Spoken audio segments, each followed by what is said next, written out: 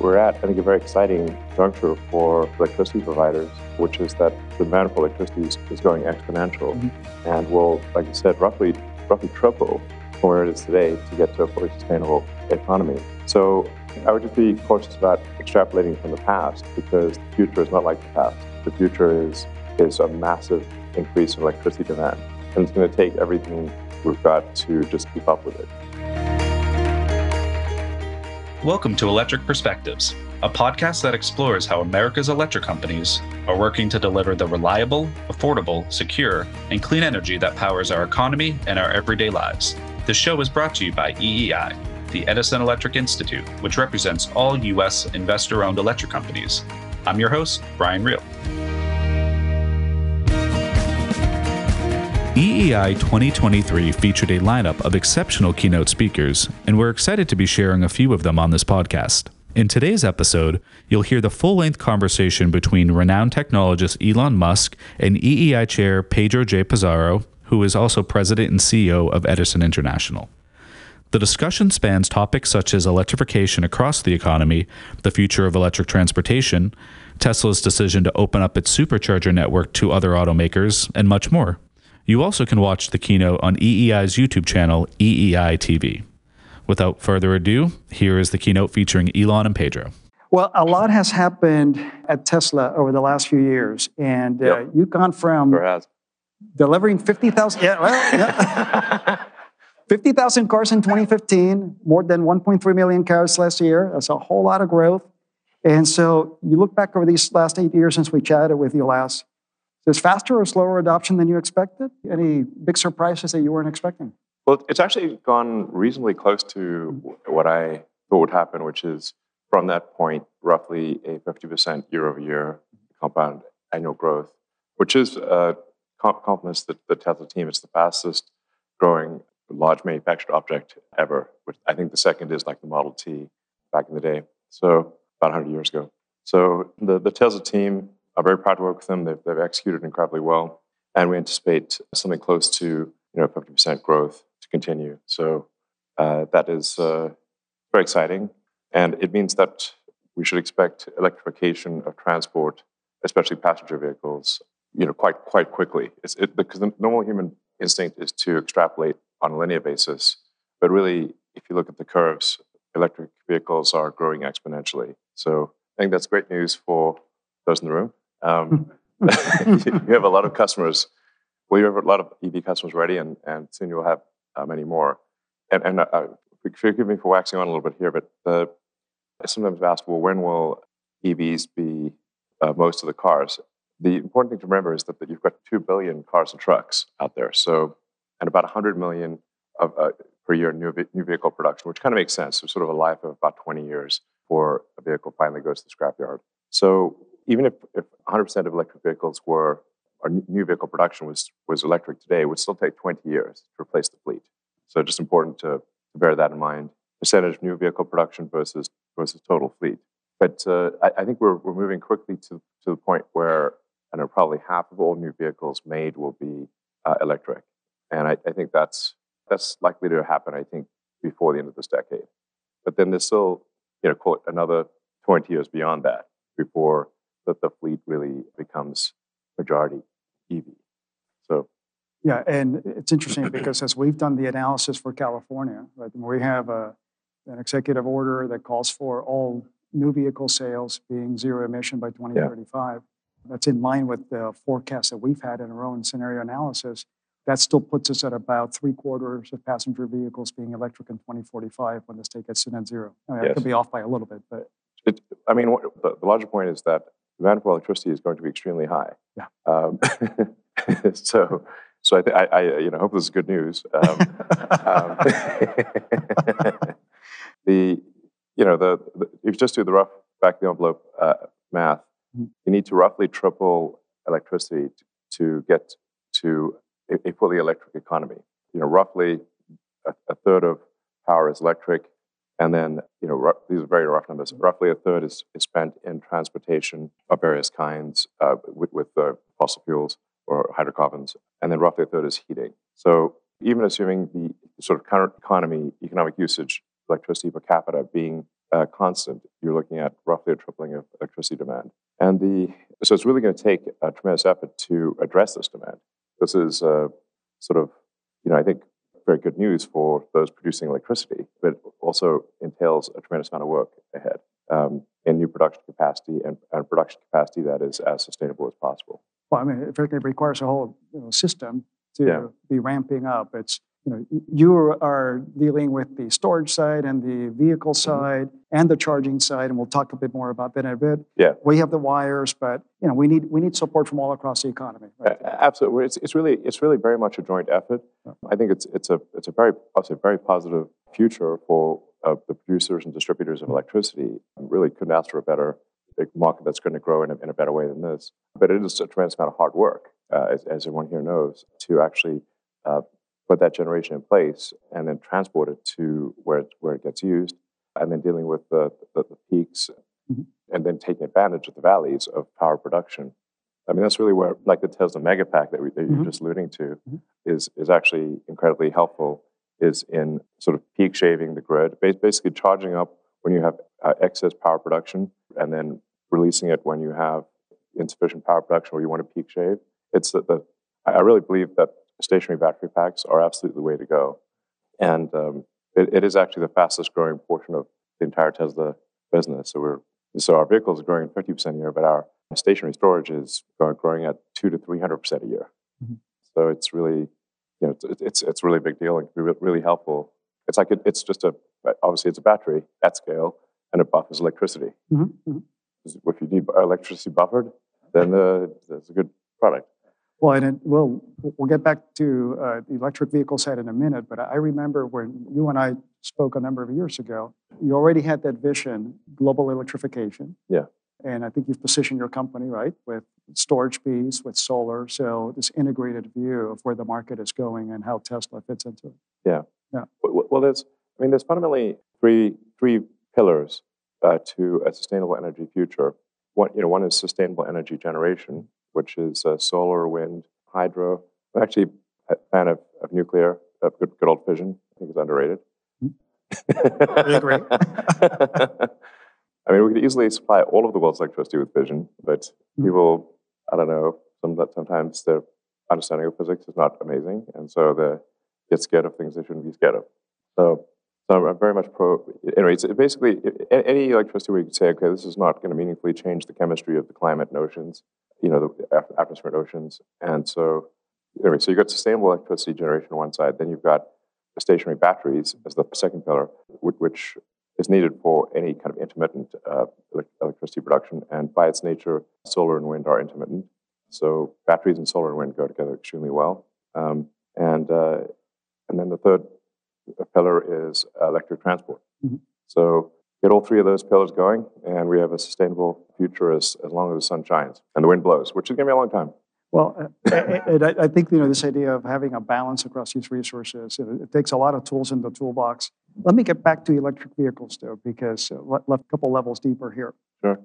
We're talking a few minutes ago. I think that was more on passenger vehicles. Let's talk a bit about bigger ones. So, we're all excited to see the first Tesla semi-trucks on the road in California, and that means a lot in terms of the viability of trucking systems in the future.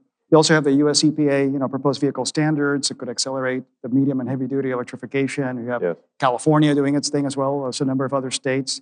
But ultimately, the vehicles need to be economical for fleet operators, and particularly in Southern California, where we have all the traffic coming up from the ports. A lot of those truck operators are not big fleets, right? They're small mom-and-pop owners. So, yeah, absolutely. So how quickly are you thinking that freight movement really goes electric and in a way that's affordable so that you can really serve that mix of owners out there? Yeah, well, I think I'd certainly encourage people to look at our semi-truck presentations because, in fact, one of the things we emphasize with an electric semi-truck is that it's much more energy efficient than a diesel truck.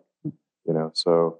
And I mean, you get things like regenerative braking. So, like, let's say you're, going over a mountain range. Well, in a diesel truck, you actually don't capture that the energy of height or potential energy. You have to actually spend a lot of money on expensive brakes going down the other side, so you don't run out of control. So, whereas an electric semi truck is able to recapture the energy, the gravitational potential energy, and actually when it goes down the other side, does not overheat the brakes, and in fact puts the energy back in the pack. Mm-hmm. So things like that are incredibly helpful for the energy efficiency. And then just generally, if you look at the entire chain from electricity production, so take into account the efficiency of the energy produced, the energy lost during transmission, energy lost during charging, and then see how many miles were driven. You could take the same diesel that is used to power a truck, use it and burn it as electricity, and still be at least 50 to 100% better with an electric semi-truck than if you burn that diesel directly in the truck. Mm-hmm. Frankly, that's in line. We were talking earlier in our board meeting about just the efficiency of electric. QED. It's efficiency of electric technologies, right? Yes. So it's a big part of the story here. Yeah, just fundamentally, combustion engines in a vehicle are constrained in mass and volume. Mm-hmm. So you're therefore limited in how much useful energy you can extract from a fuel when you have a very constrained mass and volume for the truck. Whereas a power plant does not have the constraints of mass and volume. It can be heavier and bigger, obviously, and you can take the waste heat and run a steam turbine. Mm-hmm. So your sort of Carnot efficiency of a power plant is dramatically greater than if it's burned in a mobile application like a vehicle. Mm-hmm. And even when taking into account transmission losses and charging losses, they still don't account for the massive difference in efficiency of even a hydrocarbon being burnt at a power plant versus being used in a car. Which sets up, thinking about, well, what's the transition there? But ultimately, though, we're looking at a future that's electric. So we all agree on the efficiency of the trucks. Let me state something that's blatantly obvious: bigger and more trucks, bigger and more batteries, right? So let's talk about the supply chain for batteries. And I want to say thank you, because a number of the folks here were able to get a tour of the Gigafactory here in Austin. Yes, and actually I apologize. I didn't properly answer your question with respect to trucks, because so semi-trucks, because they do use a large battery, mm-hmm. will be later than other vehicles, because we need to have sufficient battery supply in order to have a battery that's maybe 4 or 5 times larger than it would be in a passenger car. Have that be in a semi-truck. That's the reason why we haven't gone to scale production of semi-truck yet, is because there just weren't enough batteries. Mm-hmm. Now, as the battery problem is solved, we will go to volume production with the semi-truck, and I'm pretty sure Tesla will be first on this, but we're expecting to reach volume production probably sometime end of next year is what we're aiming for. And again, it's not going to be overnight all the trucks become electric, because you have to reach a certain percentage of new semi-trucks built, then replace the fleet. The fleet is at least 10 years old in the semi-truck case. And so, but I think it probably gets to 50% of new semi-trucks built within probably 3 or 4 years, maybe 5 years. And then it's another 10, 15 years before you see most trucks be electric. So that's, depending on your perspective, that's either really soon or far away. Or a little bit of both, right? Yeah. So that helps get a sense of the time scale here. Let me go one level deeper, though, and when you think about the actual underlying challenges in getting that battery scale. Again, a Gigafactory here seems like it's a great advancement in terms of the manufacturing side. Yeah. But then how do you think about the supply chain behind that, the rare earth materials? Are you thinking about different chemistries over time, or other ways to make sure you're getting the supply of batteries you need for that kind of scale growth? Yeah, so the raw materials are not really an issue here, especially when you consider iron-based cathodes. So we think probably most of the batteries made will be with an iron cathode. Iron is extremely common. It's actually the most common element on Earth by mass is iron. Mm-hmm. Second is oxygen. Everything else is in the remaining roughly 38%. So we have more iron there. We're basically a rusty bulb. That's what Earth is. Iron oxide, iron and oxygen. Iron and oxygen and some silicon and a few other things. But it's funny that Earth is by mass almost 2/3 iron and oxygen. So we're not going to run out of iron, that's for sure. Right. And especially for stationary storage, where mass and volume are not that important, an iron-based lithium-ion cell. So the thing about lithium-ion cells is, like, there's a lot of talk of lithium, but actually the lithium is like the salt on the salad. It's not the salad itself. Mm-hmm. So the costs tend to predominate, and certainly the mass of the fact predominates in the cathode, which is going to be a metal, and the higher energy chemistries tend to be nickel, and then the lower energy density chemistry will be iron. So to use nickel for kind of long range stuff, where mass and volume really matter, and you'd use iron where it's less important. Mhm. So medium range cars, stationary storage, iron. Long range cars and aircraft would definitely be nickel. Well, let's talk about how we actually charge all those batteries. And again, back in 2015, you described the need for fast charging to help long distance travel work, even as most of the charging we think ends up happening at home. So you built a supercharger network. I think it's still Yeah. the benchmark in terms of public EV charging out there. You've made some really big announcements recently. It's been Yeah. fun to watch with Ford and more recently with GM. Just curious, why are you opening up the network? How do you see this creating competitive advantage and working with others? Well, I don't know if it is a competitive advantage, but it might be actually competitive disadvantage. But the purpose of Tesla from the beginning has been to accelerate the advent of sustainable energy. And so, I've been very clear with that. Even when we went IPO, I said, hey, look, some of the things we do may not be, super profit maximizing, so don't invest if that's a problem. I encourage people to sell their stock if that's a problem. On the other hand, we'll make up for it with some epic products. So I think on balance, we'll do okay. And we went public at, I think, roughly just over $1.5 billion. So it's improved since then. A bit, yeah. Made some progress. But, some of the things that maybe we could have done that were not totally profit optimizing. I mean, we've open sourced all of our patents. So anyone can use our patents, which is pretty unusual. Yeah.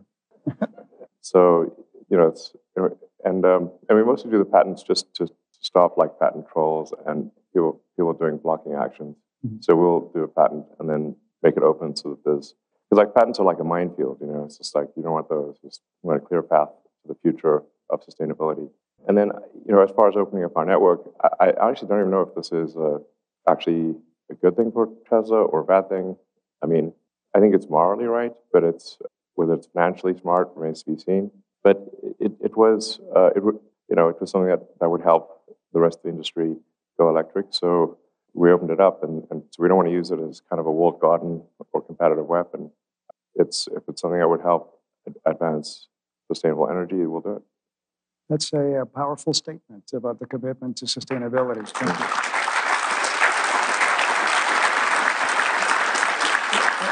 I'm curious, Elon, in taking that step, might it also influence how you think about the evolution of your own charging network? So, for example, I think some of the other charging networks might have higher, voltages for fast charging. Is that something that you think would then lead you to migrate towards that, or do you think you're in the right sweet spot? Well, it depends on which cars we're talking about here. There's a maximum rate at which you can charge a pack. Mm-hmm. So, once you exceed that rate, it's not relevant to that particular vehicle. Mm-hmm. Our latest superchargers will do over 300 kilowatts, I should say. 300 megawatts, that'd be impressive. We had to go back to some more planning if it's exactly. It's a big cable or very high voltage. We just crank it up to 1 million volts. Look, it's the same cable. We'll start working on that. It is electricity joke. Yeah. So, that I2R heating can really get you, but you just crank up the voltage. So, at 350 kilowatts, you really are exceeding the rate at which almost any battery can actually charge without damaging the battery. So I think we'll be fine on that front. Our voltage for a long time has been roughly 400 volts, plus minus 30. And with the next generation, we're doubling that to be 800 volts. Mm-hmm. So, it's not as big a gain as it may seem, but it's slightly better. Mm-hmm. So our superchargers will be able to operate at either 400 or 800 volts, and just impedance match to whatever the vehicle is that's wants to be charged. Well, again, it's a really fascinating move, and it'll be interesting to see how other OEMs approach the Ford and GM announcements. Yeah, like I said, we're really just trying to do the right thing here, and it's clear with Jim Foley and Mary Barra that we will support GM and Ford cars on equal footing. No special status for Tesla vehicles and that kind of thing. It's got to be fair. So that's our commitment. We'll stick to it. Sounds like it's in line with making your patents open source, right? Yeah. Yeah. Well, all of those chargers are going to drive the need for a lot of infrastructure on our side of the grid. Yes, actually, I can't emphasize enough. We need more electricity. However much electricity you think you need is more than that is needed. I assure you. If you're thinking, should I build this incremental production capacity of electricity? Yes. Definitely. So you have a room as fast as possible. Amen. So you have a room full of folks here. Some of folks are, members of EEI, regulated utility folks. There's suppliers here, vendors. It's a whole community that's needed here to make this happen. We also need the support of government, right? And so it's been exciting to see the IRA funding. We're talking about this earlier today. IRA, IIJA, transformational for the U.S. Yeah. But we still need more help, right, in getting permitting and siting reform, for example, to get the steel in the ground. I feel the same way. Yeah. Like it's man. I mean, we're like practically making construction illegal in this country, and especially in California. I mean, no offense. Like I lived there for a long time, and I still spend a lot of time in California, FYI, and I'm still pro California. Not easy sometimes. Remember, I am a Californian. Be nice. No, I mean it's even then you know what I'm talking about. There. It's being recorded. I mean, try getting a permit to redo your kitchen in LA. I mean, it's a friggin' ordeal. But honestly, you know what? But Elon, that is it is really something we're all dealing with across all states. It's federal permitting. It's state level. I know. It's like we're just like Gulliver's Travels, and each one of those regulations by themselves maybe not so bad, but it's like you've got 10,000 little strings, holding the giant of America down, frankly, from a regulatory standpoint. So that's one part that we need to solve, and I appreciate Tesla's engagement in policy space, which you've done. Yeah. There's another part of this though, which is the collaboration between utilities and our customers, whether it's Tesla or somebody else. I was out in Barstow, California recently, SCE territory, and I was seeing the upgrades that our team was making to accommodate the large supercharger station. Because, Barstow, for those of you who don't know, smack between the drive between LA and Las Vegas, right? So popular spot for charging. Yeah, I've charged there. So I think this one was going to open, right following weekend or something. So some of these superchargers are like major power draw, serious. Right. Yeah. And so they are, and that means we need good collaboration. One of the things that EEI has done is reach out to the customer community, whether it's charging companies, whether it's large fleet operators, to get that collaboration. But I'm curious from your perspective, what more do we need to be doing to collaborate better with you and with the OEMs and, with, frankly, your charging competitors? Because we need everybody to get this ecosystem going. Well, I guess anything we can do to make things go faster would be great. And it's obviously it's not all in your hands. There's a lot of permitting and whatnot that has to happen. But I really can't emphasize enough, we're at, I think, a very exciting juncture for electricity providers, which is that the demand for electricity is going exponential and will, like I said, roughly triple from where it is today to get to a fully sustainable economy. So I would just be cautious about extrapolating from the past, because the future is not like the past. The future is a massive increase in electricity demand, and it's going to take everything we've got to just keep up with it. So I think speed, like just figuring out okay, how do we move faster? How do we have faster deployment of electricity? And that's everything matters, from generation to transmission to the local substation. And I understand there's like quite a long lead time on like step down transformers. So man, I hope Tesla doesn't have to make those too. But look forward to it. We need more of them. Yeah. Well. I mean, my challenge to the Megapack team is like, okay, guys, look, let's try to get it to where you just take the big cables, the power cables, and you just plug them in. No substation. That'd be sweet. You just take the big metal wire and clamp it down here, and you're done. We might have our engineers talk a little bit about that. I mean, it's totally doable. If you don't go too crazy on the voltage, it's totally doable. You do start having these can't have the wires too close together because of arcing limits and stuff. But generally, if they look at Megapack deployments, one of the limiting factors is the substation equipment to do voltage step up. And so we're just looking at okay, how can we what are all the things that slow us down to getting to a sustainable energy economy, and then we just tackle whatever appears to be the biggest issue.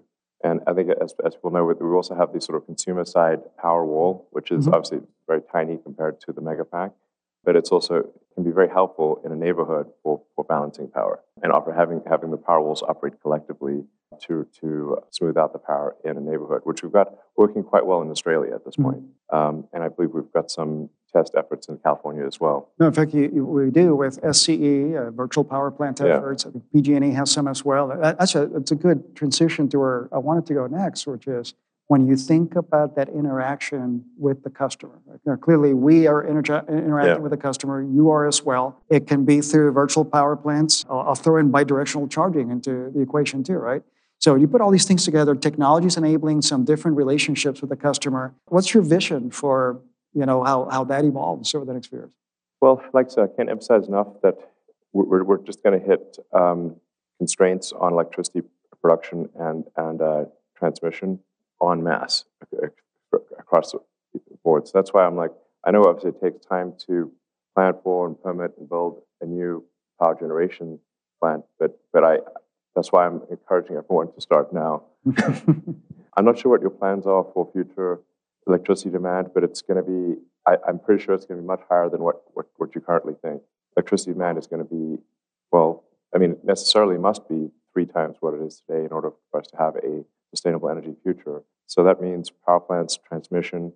I mean, there's obviously I think to some degree we can improve the power throughput of some of the lines by jacking up the voltage.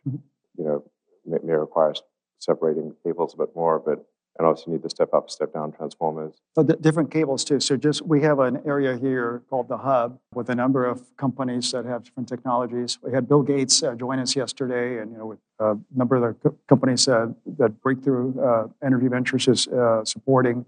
One of those was a company that's making a cable that can carry a lot more capacity, right? So I agree that all those technologies will be important. By the way, as we do the analysis for California-wide, we do see a future where California gets to net zero in 2045, and it's not quite fully electrified. It's mostly electrified, right? But there's other tools in the toolbox, and that's at least a 60% increase in load, whereas load has been flat for decades now. So it's coming. We agree. Okay, so I think that's basically will be much more load than that. It may be. Yeah. By like a lot.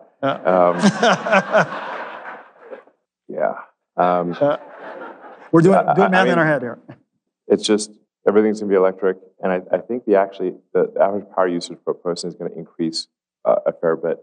An interesting thing to consider is total power used by humans on average over time. And you say you go from not that long ago when the best we could do was kind of make a campfire. So you say, and I'm talking like electricity and thermal energy per human was extremely tiny if you even go back 200 years.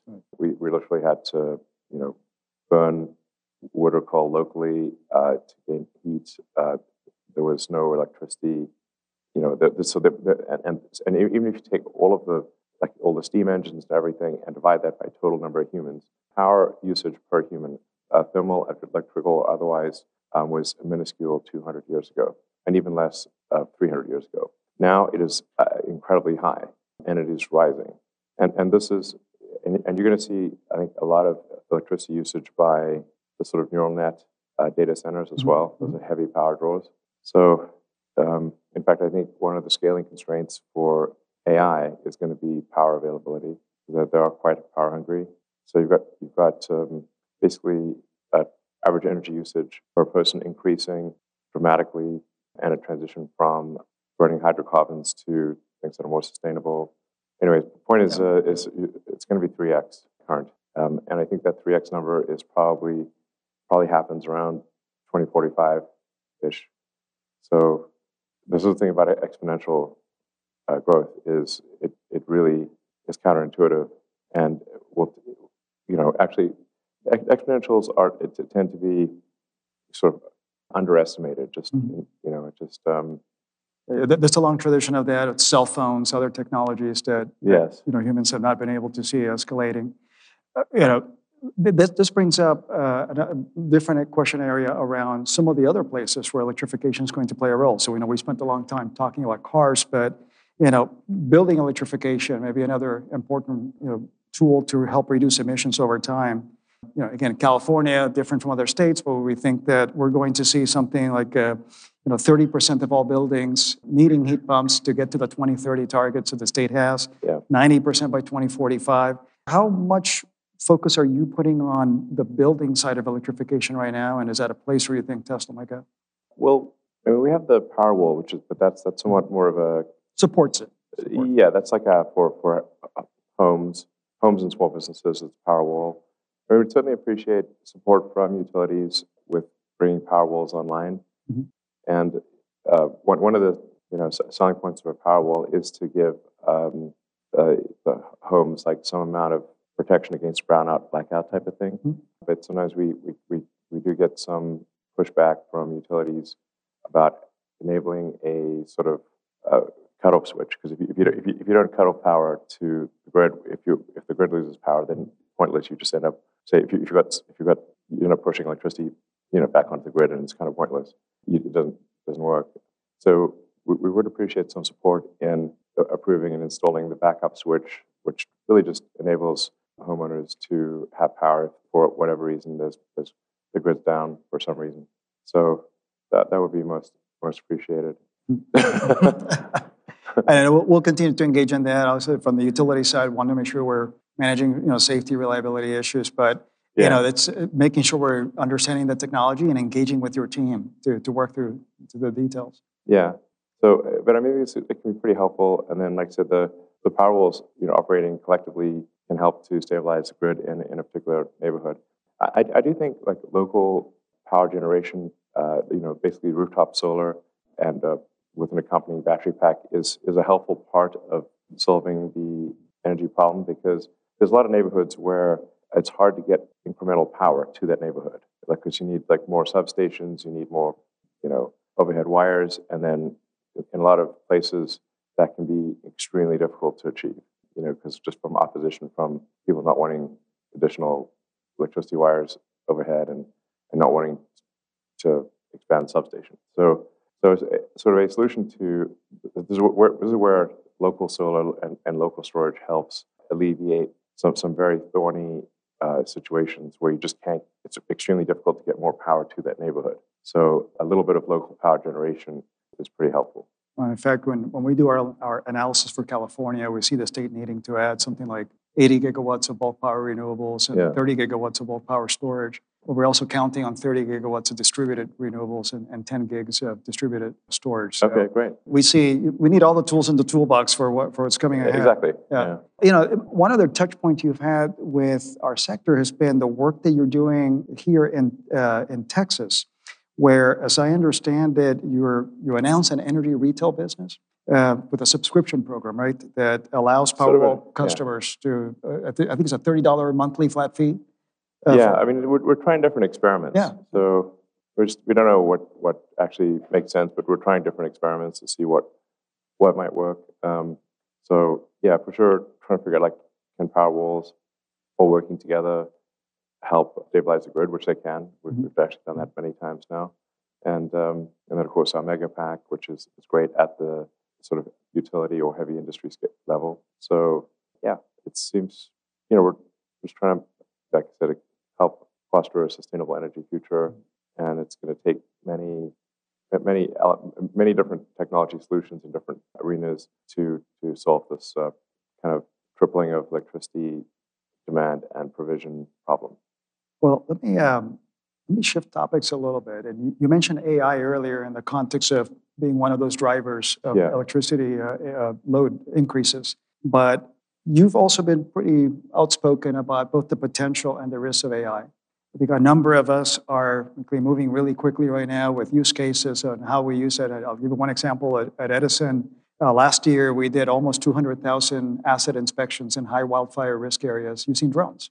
Just generating terabytes of data, great ability to capture images all around. There's no way humans could process all those images, so we've been using an AI-enabled tool to down-select the images that we're going to look at. We're looking at other use cases right now, but we recognize there's risk too. So I'd love your thoughts about broadly across the industry, and then if you think about our sector, how should we be thinking about AI from your perspective and both the opportunities and the risks there? Well, I mean, I've had many sleepless nights thinking about AI. Mm-hmm. So I am worried about AI on the downside. Mm-hmm. AI is just it's sort of a technology like nuclear. It's extremely powerful, but it could get out of hand. And so I have been struggling with this question for a long time of what to do to mitigate AI existential risk. And I've been a big proponent actually of regulation, of at least having some oversight by the government, acting as kind of a referee to make sure that AI companies don't go do super dangerous things and nobody's even watching them, or there's no sort of agent of the public, which is really regulation when it's done right, is they're trying to oversee the good of the public and make sure that companies don't kind of cut corners or break rules or do things that would endanger the public. And this is the origin of the FAA and its various regulatory organizations that exist. And now those regulatory agencies only came into being after a lot of people died. A lot of things went wrong. So with AI, I don't think we can afford the luxury of waiting until it goes wrong. So I think we need to be preemptive on this front. So I've had a number of conversations with world leaders, including very senior people in China and around the world. Europe. I'm actually heading to Europe tomorrow to have some AI safety conversations with some of the country leaders there. Is because I think this is the kind of thing where the world needs to work together on AI safety. It's a really big deal. I can't emphasize this enough. So I was somewhat encouraged by China's willingness to engage in AI regulation. And I did point out that if you get some digital superintelligence, it might be in charge of China instead of you. And I'm not sure you would like that. That argument seemed to resonate. Well, since you're bringing up China, and you're very active there, also active with government leaders. A little off script here, but as you think about U.S.-China relationship and how it helps navigate or hurts, and as we try to navigate, whether it's AI, whether it's competitiveness for your products, both in the U.S. and Chinese markets, how are you thinking about how that evolves and what's the end game here in terms of being able to work at both markets? I don't know what the end game is, but I can say the mid game is going to be spicy.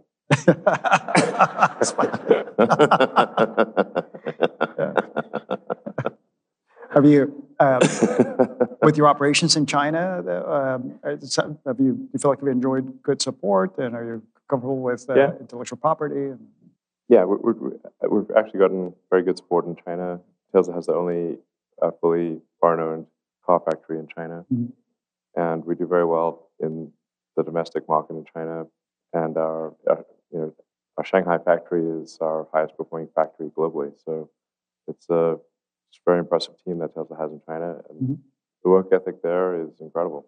So, I think it's going to be an interesting future.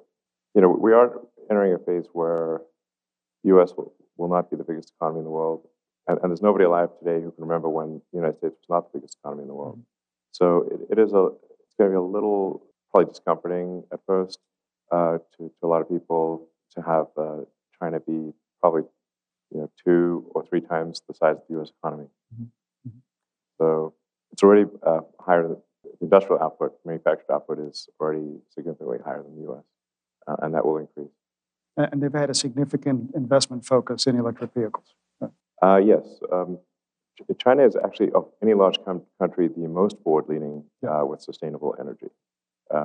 So they have massive solar projects, wind projects, and have done the most with respect to electric vehicles of any large country. Of smaller countries, Norway is the leader, but for any very large economy, China is by far the most forward-leaning for sustainability. Well, let me pull up from Tesla, and you do have a few other places where you spend your time. Yeah. Again, I mentioned in introducing you, but SpaceX, Twitter, Boring Company, Neuralink, which is really exciting. I saw you had some approvals recently. But offering free brain chipping as you leave the conference. Can I suggest a few folks to go first? Sit right here. You won't feel a thing. Joking aside, you're making a personal choice to spend time across these. Is there a common thread in terms of mission across all of these? And what excites you most about your portfolio? Well, I mean, the aspiration with these various things is to maximize the probability that the future is good for civilization. Mm-hmm. So it's the future is just a set of probabilities. Like we don't know, for sure what's going to happen. But to the degree we can shift the probabilities towards a positive future for civilization, I think we want to do that. And to me, this is really just, if you're sort of long-term thinker at all, this is naturally what one should want to do because, how can we really exist in the absence of civilization? I mean, you can see what it's like. Just watch, Naked and Afraid. That's when you don't have civilization. It's civilization pretty great. So I think we want to keep it going and keep advancing civilization. So I think we should try to expand the scope and scale of consciousness such that we are better able to understand the universe and our place in it. So I would call my philosophy a philosophy of curiosity. And while we will all die as individuals, civilization can continue in theory for a very, very long time, billions of years or more. So we should try to make sure that happens. So these various things that I'm doing are trying to shift the probability of the future being good. Now, I hope it may turn out that some of these things, the road to hell is paved with good intentions. So hopefully, those good intentions do not translate to something bad. But I think the road to hell is mostly paved by bad intentions. And, once in a while there's a good intention paving stone in there. But the intent is to maximize the probability the future is good for civilization. So in the case of, say, Neuralink, it's like, well, how does that affect things? It's like, well, if we are to link the sort of the path of the AI to human will, then what could act to impair that linkage? And we're getting pretty esoteric here, but one of the issues is the bandwidth between your cortex and your computer or your AI, the AI extension of yourself. And if that bandwidth is too low, then the computer will simply be bored. As the bandwidth gets very low, you effectively have a very thin straw between yourself and the AI extension of yourself. Now we're already cyborgs when you think about the fact that your phone and your computer are an extension of yourself.